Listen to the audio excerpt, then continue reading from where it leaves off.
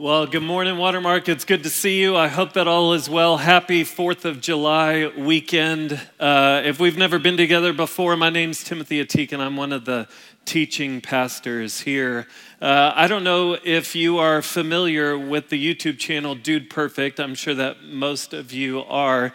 But if you've seen it before, then you're familiar with what is called Wheel Unfortunate. And if you're not familiar with it, then there's this group of guys who get together and they will spin a wheel. It's kind of like a Wheel of Fortune wheel, and there are only bad consequences on this wheel. So if you happen to be the person who has to spin the wheel, you might get the consequence of something like shaving your eyebrows or sitting in a box filled with snakes or owning a cat. Like any of those horrific consequences could be yours if you are the guy who has to spin the Wheel Unfortunate wheel.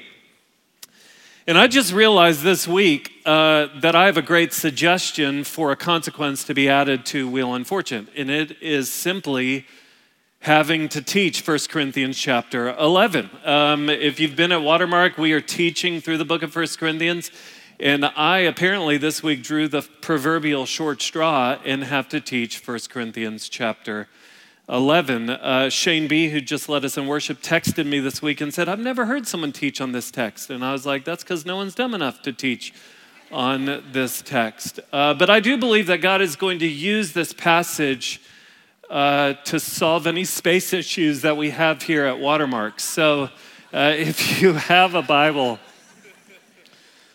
turn with me to 1 Corinthians chapter 11, and let me just show you what we're talking about. Whether this is your first time or probably your last time here at Watermark, I'm so glad that you are here today. Here we go. Starting in verse 2. Paul says, Now I commend you because you remember me in everything and maintain the traditions, even as I delivered them to you. But I want you to understand that the head of every man is Christ, the head of a wife is her husband, and the head of Christ is God. Every man who prays or prophesies with his head covered dishonors his head, but every wife who prays or prophesies with her head uncovered dishonors her head, since it is the same as if her head were shaven. But if a wife will not cover her head, then she should cut her hair short. But since it's disgraceful for a wife to cut off her hair or shave her head, let her cover her head. For a man ought not to cover his head, since he's the image and glory of God, but woman is the glory of man. For man was not made from woman, but woman from man. Neither was man created for woman, but woman for man. This is why a wife ought to have a symbol of authority on her head because of the angels. Nevertheless, in the Lord, woman is not independent of man, nor man of woman. For as woman was made for man, so man is now born of woman, and all things are from God. Judge for yourselves, is it proper for a wife to pray to God with her head uncovered? Does not nature itself teach that if a man wears long hair, it's a disgrace for him? But if a woman has long hair, it's her glory, for her hair is given to her for a covering. If anyone is inclined to be contentious, we have no such practice, nor do the churches of God. Let's pray and get out of here. I mean, what a text. So I would imagine that some of you will have questions, concerns, critiques. Let me go ahead and give you my email address. It's simply johnelmore@watermark.org. You can reach me there. I'd be happy to answer any of your questions. The good news is that I'm looking around and all the women here have clearly already decided what they think about this head coverings passage. So we can just move on.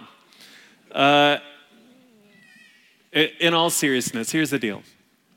Here at Watermark, we take 2 Timothy 3:16 very seriously. It says all scripture is breathed out by God and profitable.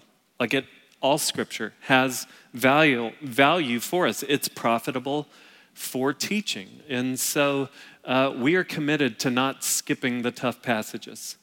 We are committed to not just glancing over them or glossing over them for fear of teaching something that makes people uncomfortable. And so we're going to just lean into it today. And my prayer has been that there would be people who walk out this morning saying, that message was for me. I don't know how it's going to happen, but I'm believing that the Spirit of God can move in a really significant way. And I believe that he will. So let me set it up for you this way. Paul is writing about something very cultural. Like he is writing about an issue for a specific time in a specific place in a specific culture that no longer applies to us today. That's why there were not bouncers at the door checking every woman for a head covering. Although next week we will be offering Watermark embroidered head coverings. So come, it's going to be about $50, but it's going to be awesome and you're going to love it. Not really. That's why we're not checking for head coverings, because we don't believe that the idea of head coverings, at least at Watermark, we don't believe that that is something that God expects anymore. And so because of that, our tendency is to take a passage like this and do one of two things with it. We can either trivialize it or weaponize it. We might trivialize it by saying, you know what, it's no longer applicable, so let's just skip the passage. Or we might weaponize it, and some people might look at this passage and say, that's the problem with Christianity. It's oppressive texts like that is why I can't get on board with Christianity, because Christianity promotes inequality between men and women. Or a guy might take this passage and weaponize it and believe that it is evidence for being the superior gender.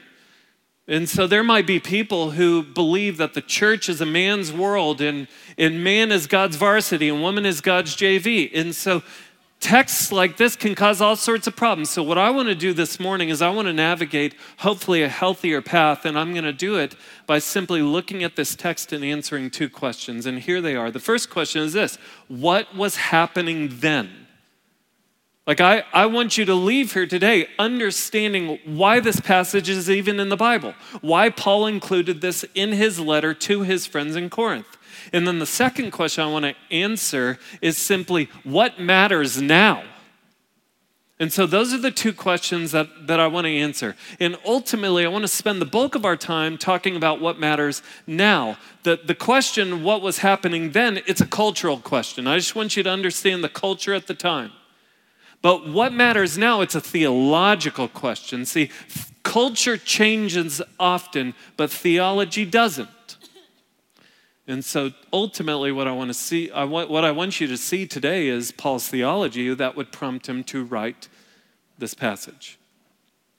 And I agree with Paul's theology, and I hope that you do as well, because I believe that it is from God. Okay. Here we go. So first question is this: what was happening then? Well, you need to know that chapter 11 is the start of a new section in the book of 1 Corinthians. Okay, Paul is about to riff for the next 4 chapters on worship gatherings. He is seeing that his friends in Corinth are operating in their worship gatherings in unhealthy ways. They are doing things that are causing distractions, and it's hindering people from worshiping. So he's going to write, and he's going to put their worship services under a microscope, and he's just going to address the things that are causing hindrances to worship. The problem is that people were prioritizing their own preferences and their own desires, and so they were walking into worship services like this, and they were operating out of self-centeredness. They were doing only what they wanted to do or what they desired to do.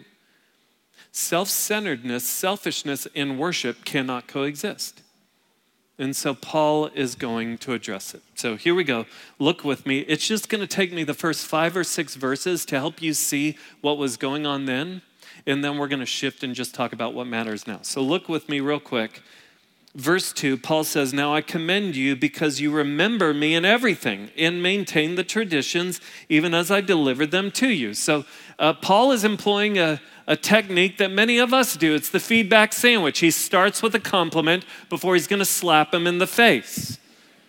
So if you do that, it's like, oh man, you're amazing. Not really, you know. And so he's done complimenting. And now verse 3, he says this: "But I want you to understand that the head of every man is Christ, the head of a wife is her husband, and the head of Christ is God." Now, that verse can be very problematic. And so in a few minutes, I'm going to try and put the pin back in that grenade. But for now, just to understand what was going on then, all I need you to see from that verse is who is the head of who.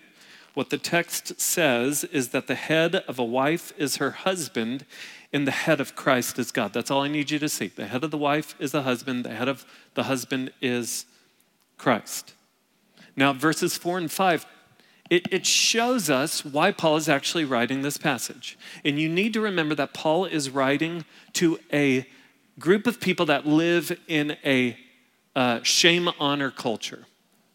So Paul is about to identify something going on in worship services that is causing distraction, but it's also causing dishonor or shame to certain people. So verse 4, every man who prays or prophesies with his head covered dishonors his head. Who's the head of the husband or who's the head of the man? Christ. So Paul is saying that men, if you enter a worship service and you cover your head, it's actually dishonoring to your head, and your head is Jesus Christ. Now, why would it be dishonoring for a man to cover his head in a worship service? Well, because in pagan Roman worship, men would pull their toga up over their head in the midst of pagan worship. So for a man to step into a worship service to worship Jesus with his head covered, well, that head covering has a close association with pagan worship. And so he's saying, don't do that, because that's actually, because of that close association with pagan worship, don't do it, because that would be dishonoring to Christ. And it would be distracting to the other people in the church, because they're going to look and they're going to see your toga up, and it's just going to be confusing to them. So don't do it. And then verse 5, he says, but every wife who prays or prophesies with her head uncovered dishonors her head, since it's the same as if her head were shaven. And so he says it's the opposite. For women, you should cover your head so that you don't dishonor or shame your husband. Now, what's going on here? This is really debated.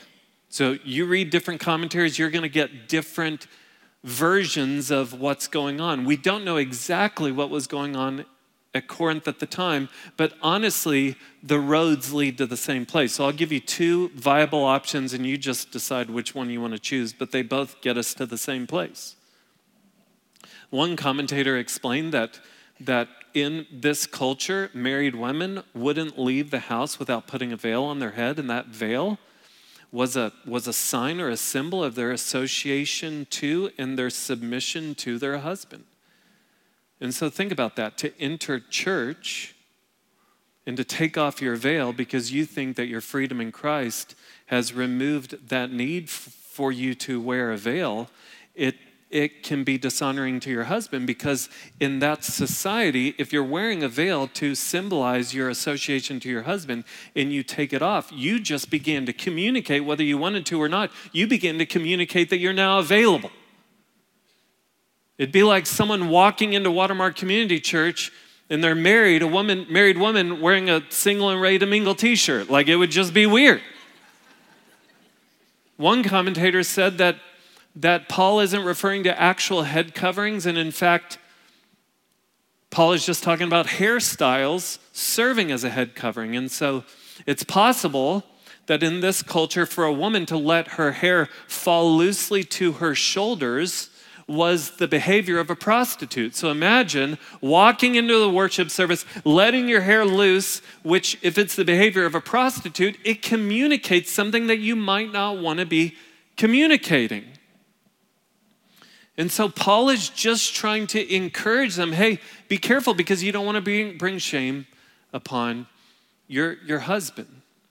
I'll explain it this way. My wife, Catherine, she's been really nervous about this Sunday because she has a twin sister, and her sister's name is Sarah, and Sarah and her husband Ryan are here this weekend, and Catherine has been concerned that you guys might mistake Sarah for Catherine, and so she was worried that y'all might see Sarah holding Ryan's hand or whispering in Ryan's ear, and y'all might think that Sarah is actually Catherine. And I was like, Kat, I'm pretty sure that they'll realize that this is not a good place for you to cheat on me. Like, for you to come here when I'm speaking to cheat on me, There's better options. But what's the concern? Her concern is that something would happen which would communicate the wrong thing about her or our relationship. And Paul is just saying, look, women, in this culture, if you don't cover your head, it's going to communicate something about you. You're going to begin to communicate that you're available when you're not. And it's going to bring shame to your husband. Did you see how he ended verse 5? He said, since it's the same as if her head were shaven. So adulterous women, it's said that their heads would be shaved. So he's basically saying, look, that's why it's disgraceful to your husband in this particular culture. Verse 6, he says, for if a wife will not cover her head, so it's possible that some Christian women were coming to church and they were refusing to cover their head because they believed that because the freedom that they have in Christ no longer required them to wear something that would symbolize submission to their husbands. And Paul's saying, no, the husband is still the head of the wife. Like he's still considered by God to be the leader. And in this particular culture, the best thing for you to do is to cover your head. That's why he says she should cut her hair short if she's unwilling to cover her head. But since it's disgraceful for a wife to cut off her hair or to shave her head, let her cover her head. So that's why Paul wrote this passage. Now you know. That's what was happening then. Paul is writing to a group of people, some of who are doing things that are distracting in the worship service. Some women are not covering their heads, and it's bringing shame upon their husbands, and it's communicating something that they don't want to communicate. So Paul's saying, cover your head. That's it. Now, the rest of the passage, verses 7 through 16, Paul is just arguing, especially he's reaching back into Genesis 1 and 2. He's going all the way back to the original account of creation, God's original design for men and women. He's doing that to just fortify his argument to the women to cover their head. I don't think it's a good use of our time to go verse by verse to try and show you Paul's argument for women wearing head coverings. Because my goal today is not to convince the women to show up next week with their head covered. And so what I want to do with the rest of our time, now that I've answered the question, what was happening then, I want to answer the question, what matters now? So what was happening then? Cultural question. What matters now? Theological question. Culture changes, theology doesn't. So what I want you to see is the theology, Paul's theology, which prompted him to write this letter. Okay? So this is where the talk is going to make some people uncomfortable. And my goal is to put as many pins back in as many grenades as possible, but I'm not going to able to get all of them. But what I want you to understand before we step back into it is this. My goal this morning is to simply take God's words and explain them to you. This is not opinion time with Timothy Ateek. This is us opening the Word of God together, reading it, seeking to understand it, and live it out. Okay? So here we go. The first theological truth that we see in this passage is this. Men and women are absolutely, without a doubt, equal in value and dignity. We see that from this passage. Men and women are absolutely, without a doubt, equal in value and dignity. And the interesting thing is we see that truth in the two most controversial verses in this passage. Look back at verse 3. That's the first controversial verse. It says, but I want you to understand that the head of every man is Christ, the head of a wife is her husband, and the head of Christ is God. That's the controversial statement, that the head of the wife is the husband, because that word head, it means authority here. Like people have tried to find other explanations for it. Like some people want to believe that head here means source, that the husband or the man is the source for the woman, just going back to creation, that God took the rib out of Adam and created Eve. So somehow the man was the source for the woman. But Someone did a study of over 2,000 times that the word source is used in literature around this time, and not once does it mean source. And so that's not the option. It means authority. And so how is it possible to say that men and women are equal and yet the husband has authority over the wife? Well, the way that that's possible is because of how verse 3 ends. Did you see how it ends? It says, the head of every man is Christ, the head of the wife is her husband, and the head of Christ is God. So somehow, God the Father is the head of God the Son. Now let me ask you, is God the Father superior to God the Son? No. At least here at Watermark, we uphold the doctrine of the Trinity, which says that God exists as three co-equal, co-eternal persons that exist in one essence. Jesus says, I and the Father are one. So we believe that Jesus Christ and God the Father are completely equal. Jesus Christ has just as much power as God the Father. Jesus Christ is just as wise and just as knowing and just as loving and just as gracious and just as God the Father. And so what you need to see is that right here, Jesus is in the position of the wife. So Jesus Christ is completely equal to the Father. And so we can take that and we can deduce that the wife is completely equal to the husband in value, meaning that the husband is not more valuable than the wife, and in dignity, meaning that women are just as worthy of honor and respect as men are. So that's the first place that we see that men and women are absolutely, without a doubt, equal in value and dignity. The next place we see it is in the second most controversial verse in this passage, which is verse 7. It says, for a man ought not to cover his head, since he is the image and glory of God, but woman is the glory of man. When you read that, the temptation is to hear Paul saying, man was created in the image of God, but woman wasn't. Is that what Paul said? No, he only said in that verse that man was created in the image of God. The point of that verse, the emphasis of that verse is not on image. What word shows up twice? Look at your text. Glory. The word image shows up once. The point of that verse is talking about glory, not image. And so what Paul is doing when he writes that verse, he actually has the creation account back in Genesis chapter 1 in mind. Like as he's writing it, he is thinking of Genesis chapter 1, verses 26 and 27. What does it say? It begs us to read it.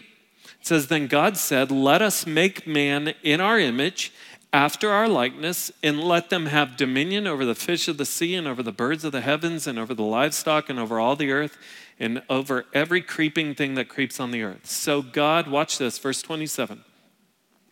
So God created man in his own image. In the image of God, he created him. Male and female, he created them. You see that? You know what that tells us? It tells us that both men and women were created in the image of God. What does it mean to be created in the image of God? It means that both men and women were created to represent and reflect God on the earth. God has given both genders the responsibility of reflecting him, which means that because both men and women both are made in the image of God, that both have inherent worth and dignity.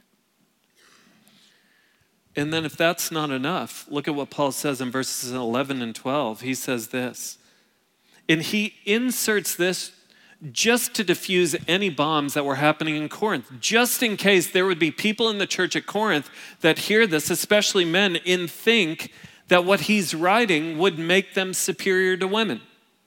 He writes this and says, nevertheless, in the Lord, woman is not independent of man, nor man of woman. For as woman was made from man, so man is now born of woman. You know what he's saying? He's saying men and women are completely interdependent on one another. The first woman came from man because God took the rib of Adam and fashioned it into Eve. But since that point, there is not a man on the planet that has not come from a woman. So God has wired it into the original design that men can't even exist in this world without women. So his point is like, there's a reason God didn't just put a bunch of guys on earth to bro out together. Like, we need both.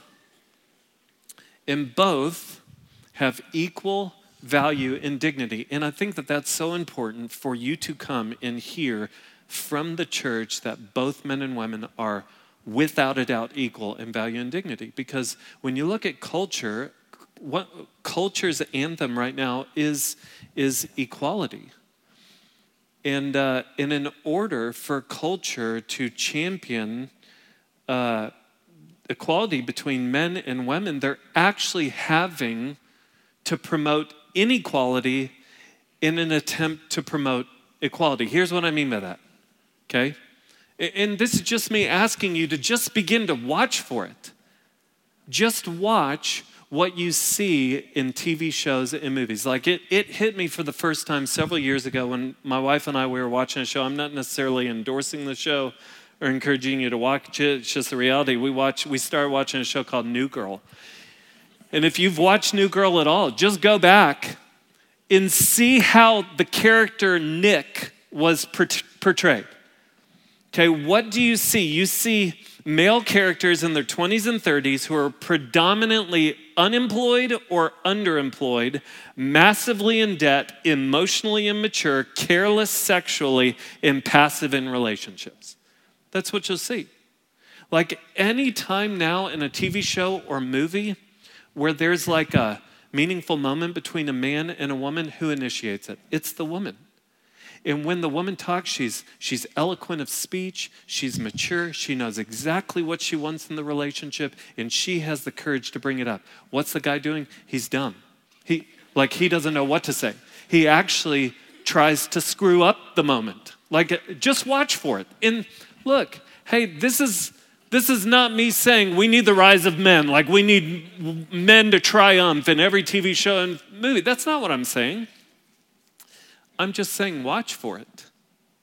Like, I think that there's something great about there being depictions of strong, courageous women. That's not, don't hear me saying anything different. But I'm just saying watch the portrayal specifically of men now in the media. Men have to be portrayed as weak and careless and immature so that women can be elevated. And here at the church, we're just saying that's not the case. Because men and women should have always been viewed as being completely equal in value and dignity. The second theological truth that we see from this passage is this: husbands and wives are equal in dignity while differing in responsibility.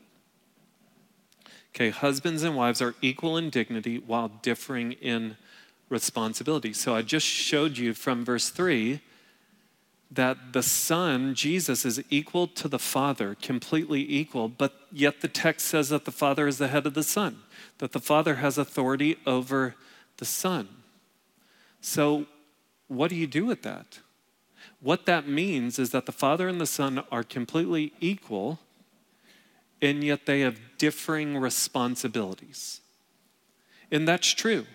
Jesus has different responsibilities than the Father. So just look at the plan of salvation. The fact that Jesus Christ came to earth, died sacrificially on a cross for your sins and mine, rose from the dead, ascended into heaven. He's now ruling and reigning at the right hand of the Father. That whole plan of redemption, the Father, the Son, and the Holy Spirit each had different roles to play. What was the Father's role? The Father's role was the plan of salvation. It was to come up with the plan of salvation. What was Jesus' role in salvation? It was to execute the Father's plan of salvation. What is the Holy Spirit's responsibility now in salvation? The Holy Spirit's responsibility is to appropriate or personalize salvation to you and to me. Do you see? Each one has a different responsibility. It is the job of Jesus and the Holy Spirit to submit to the headship or the leadership of God the Father. That's what Jesus did when he came to earth. Isaiah 53 says that it was his will to crush the Son. That was the Father's will. Jesus executed the Father's will. He came and he was crushed. For the Father to be the head of Christ, it makes the Father the leader. For us to say that the husband is the head of the wife is simply to say that the husband is called by God to lead in his marriage and in his family. Now, when some women hear that, they think that statement alone is oppressive or that it implies inequality. But I've already told you that men and women are equal in value and dignity. When we talk about the husband being a leader, that is not an implication of rank. It's an implication of responsibility. Okay? Men, being the leader in your marriage or in your family, it's not a rank to take pride in. It's a responsibility to tremble at. Here's why I say that.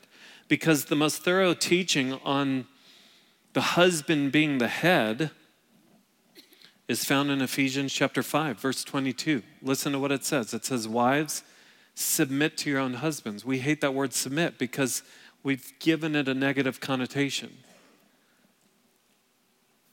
But God calls wives. He says, submit to your own husbands as to the Lord, for the husband is the head of the wife, even as Christ is the head of the church, his body, and is himself its Savior. Now, as the church submits to Christ, so also wives should submit in everything to their husbands. Now watch this.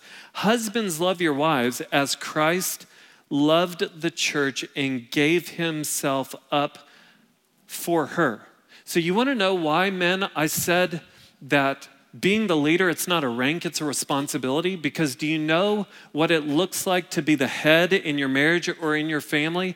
It looks like laying your life down for your spouse like Jesus Christ laid down his life for the church. That's what it looks like. It looks like selflessness. It looks like surrender. It looks like sacrifice in service. That's what it looks like to be the head. So to be the leader in your marriage or in your family, what it really looks like is just being the spiritual thermostat in your home. Thermostat sets the environment. It sets the atmosphere in your home. So men, you are called by God to be the spiritual thermostat in your home. Here's what that means. If you and your wife have decided that your home will be a Christ-centered, Christ-glorifying, Christ-exalting home, then it is your responsibility to set the pace, to set the atmosphere. Like if you want your family to treasure the scriptures, you better be in the scriptures every day. Like if you want your family to value coming to church, then your wife better not have to drag you to church. Like if you want your kids to love Jesus, then you probably should love Jesus first. If you want your home to be a forgiving home, then you better take the lead in asking forgiveness. Like men, you better be very good at saying these words. Will you forgive me? If you're not good at saying those words, you're a difficult person to live with and you're not leading well. That's what it looks like to be the leader or the head. It is to be the spiritual thermostat. And so, wives, it's good for you to know that Christ is the example for your husband. Christ laid down his life for the church. We men are called to lay down our lives for you. And yet Christ isn't just the example for the man, Christ is the example for the woman. Because remember, the Father is the head of the Son, And so what do we find Jesus doing? I mean, listen to what Jesus says in John 5:19. He says, truly, truly, I say to you, the Son can do nothing of his own accord, but only what he sees the Father doing. For whatever the Father does, that the Son does likewise. Is that true? Could Jesus truly only do what he saw the Father doing? No. Jesus was all powerful. He was all knowing. But Jesus chose to willingly submit himself to the will of his Father. So therefore, what he was saying was actually true. He could only do what he saw the Father doing because he had made a choice to willfully submit himself to the Father's leadership. That's why we see him in the garden saying, not my will, but your will be done. It's interesting, after Jesus rose from the dead, do you know what he tells his disciples in Matthew 28? He tells them that he has all authority on heaven and earth. Jesus says that. He tells his friends that he has all authority in heaven and on earth. How is that possible if God the Father is the head, and the word head means authority? Well, look at the wording in Matthew 28. Jesus says, all authority in heaven and on earth has been given to me. He's submitted to the will of the Father. And how did Jesus submit to the will of the Father? He did it joyfully. Did he go to the cross out of begrudging submission and obligation to the Father? Well, not according to Hebrews 12, verse 2. It says, looking to Jesus, the founder and perfecter of our faith, who for the joy that was set before him endured the cross, despising the shame, and is seated at the right hand of the throne of God. Jesus was completely equal with the Father, and yet Jesus willingly and joyfully submitted himself to the leadership of the Father in order to fulfill his role in accomplishing God's purposes on the earth. So wives, Jesus is the model for you. Jesus isn't asking you to do anything that he himself hasn't already done. Now, how does this play out? How does this play out? Does that mean that wives have no say in anything? Absolutely not. Like, good leadership creates an atmosphere where your wife flourishes and feels seen, feels heard, feels valued, feels important. So I think about in my own marriage right now, Kat is reading books on parenting of a teenager, because we've got a 12-year-old who's about to turn 13. God bless us. But so she's reading books on that right now, and she'll be reading and she'll just stop reading, and then she'll turn to me and be like, okay, so here's what I'm thinking that we need to do. Do I sit there and say, you know I'm the leader, right? So what you said, that's cute. We're not doing that. We're going to do this because I'm the leader. No. That's terrible leadership. Awful leadership. No. Good leadership says, okay, that yes, you absolutely have input into how this household pursues the Lord. And yet when we moved from College Station to Dallas, what did that look like? Well, I came to Kat and I was like, what do you think? Let's pray together. You, Kat, please pray and just listen to the Lord. But in the end, what did Kat say to me? She looked at me. I was on the hook for the decision. And she said, is this what God is calling us to do? Is this what God is calling you to do? And she trusted me to listen to the Lord and to lead our family. And so, you know what? I can give you good examples from my life, but you just need to know I've got a long way to go. That there are areas as the head of my marriage and my family that I still need to grow. Like just this past week, a few days ago on Thursday, Kat and the boys had been at her parents' house, and so they were coming home. And when they got home, like in a matter of 10 minutes, all 5 of us were living the worst versions of ourselves. Like we were, you need to know I'm an Enneagram 4, which just means I'm moody, so that's my jam.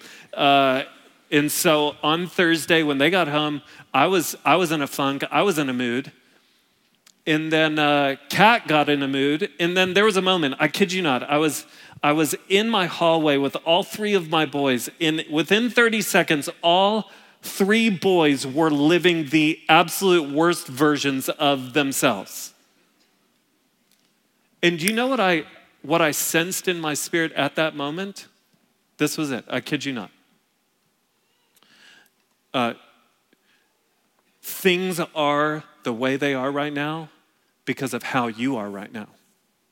Everyone's grumpy and moody. Grudy, grumpy and moody. It's a combination. Everyone's in a funk because you're in a funk. Because I'm the spiritual thermostat. They came to the house that I had been staying in, and I had set the wrong atmosphere. And so I've got room to grow. But we can do it together. And so let me just say this before we move on to the third theological truth. Wives, husbands being the head of the wife is not a badge of superiority. It is a calling by God to selflessness, sacrifice, and service. And they will be held accountable by God to how they led. Husbands, no wife complains about following a husband who is regularly surrendering to Christ, dying to self, and living selflessly, sacrificially, serving and leading his wife. That's it. And yet we're all sinners. And we all need to extend one another a lot of grace. Okay? The third theological truth that we see in this passage is this: God's original design is still the key to human flourishing. It's still the key. Like, look back at verses 7 through 9. Paul says, "For a man ought not to cover his head, since he's the image and glory of God, but woman is the glory of man. For man was not made from woman, but woman from man. Neither was man created for woman, but woman for man." What is Paul doing? He is reaching back into Genesis 1 and 2, and he is making his argument for head coverings from God's original design for men and for women. Here's why that is important. The reason that that is important is that Paul argues from God's original design thousands of years after that was written. You know what that means? It means that God's original design for men and women is timeless. That it supersedes culture. It was relevant for Paul in Corinth, and it's relevant for us in Dallas today. God's original design still stands. And God's original design is still the key to human flourishing. Okay? So let me just share with you what was God's original design. Here it is. Don't miss it. Men and women have the same mission with differing responsibilities and unique opportunities while being completely interdependent. That's God's original design. That's just me sharing with you what this book says. Men and women have the same mission with differing responsibilities and unique opportunities while being completely interdependent. Let me just break that down for you. You realize that men and women have been given by God the same mission. Why do I say that? Because if you go back to God's original design in Genesis chapter 1, verse 27, God created man in his own image. In the image of God, he created him. Male and female, he created them. Now watch verse 28. Watch the plural pronoun. And God blessed them. And God said to them, "Be fruitful and multiply and fill the earth and subdue it and have dominion over the fish of the sea and over the birds of the heavens and over every living thing that moves on the earth." Did you notice that God gave what is known as the cultural mandate to be fruitful, multiply, and fill the earth? He gave it to both the man and the woman equally. Do you know what the New Testament fulfillment is of the cultural mandate in Genesis 1?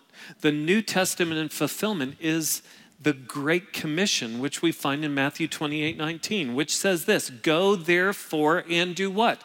Make disciples." That's be fruitful, multiply, make disciples of all nations. That's filling the earth, baptizing them in the name of the Father, the Son, and the Holy Spirit, teaching them to do what? To observe all that I have commanded. That is subduing the earth, bringing creation under the rule of Jesus Christ. And behold, I'm with you always to the end of the age. Here's what that means. Both men and women are essential in accomplishing God's purposes on the earth. Men alone are incapable of fulfilling God's ultimate purposes for the earth. Women alone are incapable of fulfilling God's purposes for the earth. God has given both men and women instrumental roles in making disciples. Like, even this passage is important because some people take this passage and use it to argue for what women can and can't do in a worship service. But not once in the passage does it discuss what women can or can't do in terms of helping in the service. If anything, Paul is just telling them how to do what they're doing in the service. You remember what it said in verse 5? It says, but every wife who prays and prophesies. That assumes that women actually had responsibilities in the service to pray and to prophesy, which means that women in the services were sharing truth. So I tell you that just to say, women in church had active roles in the worship service. Women were praying, they were prophesying. Women were playing a role in making disciples. I just want you to hear, women, here at Watermark Community Church, we need you to play a crucial role in making disciples.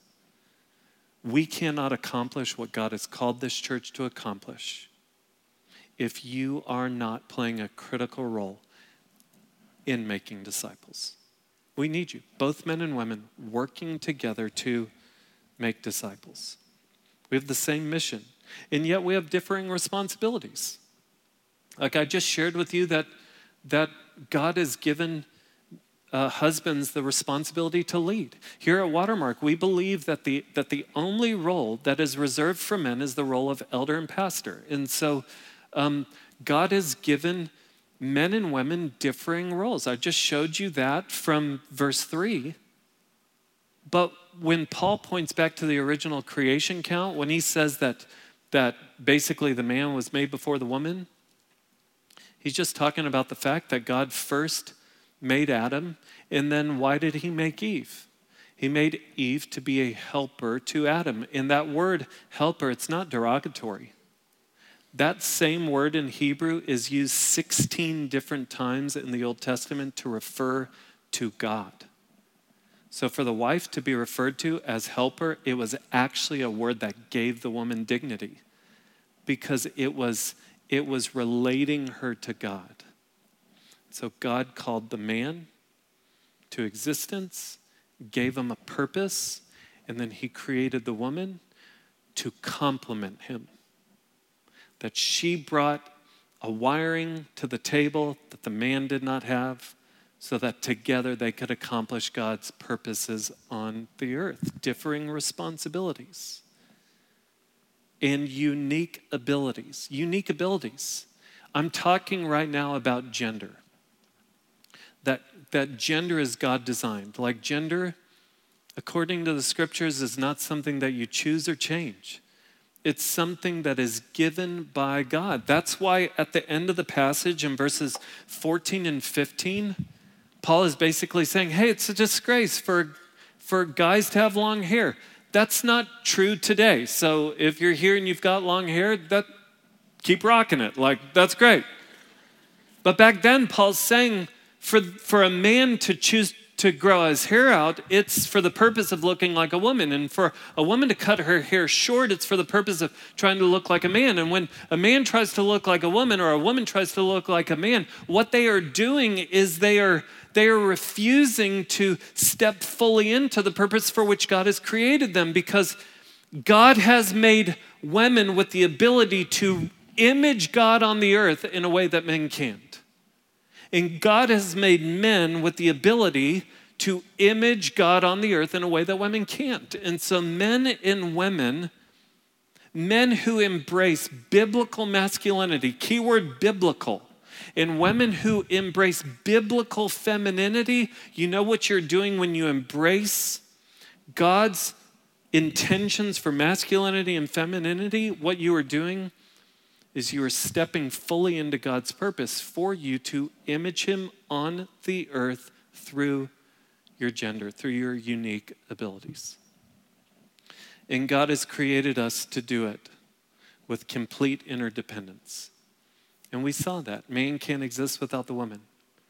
And woman first came from the man. We need each other to do it. Now, some of you are already bothered by this message. Here's what you have to realize. The reason that I said that God's original design is still the key to human flourishing is because God's original design was pre-fall. God's original design was Genesis 1 and 2. It's where humans flourished. It's where there was complete shalom, complete peace, complete harmony. When did things go bad? It's when mankind began to believe that they could do it a better way. And so I'll explain it this way, okay? Anyone here seen the new Top Gun? You raise your hand. Okay, I loved it. Seen it twice. Huge fan of it. Okay, I've only met one person who thought it was just okay, and I judged him for saying that. But I think it's great. Do you know why I think it's great? Because it was a continuation, not a remake. Okay, we've seen people try and remake movies, and they always flop. Footloose, Annie, Ghostbusters, The Mummy. If these are hot takes, come at me. Like, I don't care. Overboard, Godzilla, Charlie and the Chocolate Factory. You don't do remakes. Like, my favorite movie is Back to the Future. God bless the producers for saying, we're not remaking it. Because you can't do it. But there's producers who are like, you know what, we can do it better than the first round. We can do it better than the original. You know what Top Gun did? It was a continuation. It took the original story and it continued it.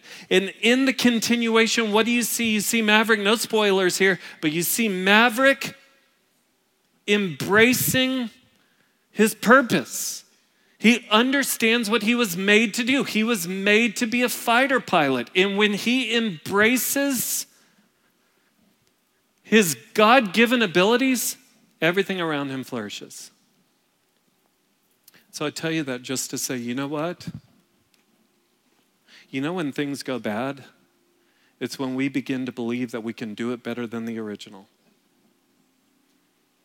And yet when we reach back into God's original design and when we begin to embrace the reason that we have each been created as men and women, that is when families and communities and churches flourish. If you're here this morning and this message just bothers you, just answer the question, why does it bother you? Why does it bother you? You have to evaluate. Are you going to see Scripture through the lens of culture, or are you going to see culture through the lens of Scripture? Because when you see culture through the lens of Scripture and you live surrendered to the Scripture, you understand that God's original design is good and humans flourish. Ultimately, God's original design was for you to know him.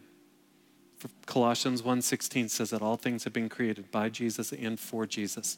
That's where some of you need to start. You've been made for a relationship with Jesus. Jesus has come to make us right with God. And the best life is a surrendered life to God and his purposes on the earth. Here's how I want to end today. I want to end by praying first for the men and then for the women. So I just want to ask all of the men in the room to stand. And as they stand, women, if you know one of these guys, put a hand on him. If you know him, if you know him, just reach out a hand. Just put a hand on him. And I'll just pray this. Lord God, I pray for the men in this room. I pray that each man in this room would embrace keyword biblical masculinity, that they would lean into your original design. I pray that the men in this room would be strong, that they would be courageous, that they would be intentional. I pray that the families represented in this room would flourish. I pray that marriages would flourish. I pray that men would feel the weight of their God-given responsibility and that it would lead to humility and not pride or arrogance. I pray that the women in this room would flourish because the men in this room are fully surrendered to you. And I'm going to ask the men to sit down. I'm going to ask the women to stand.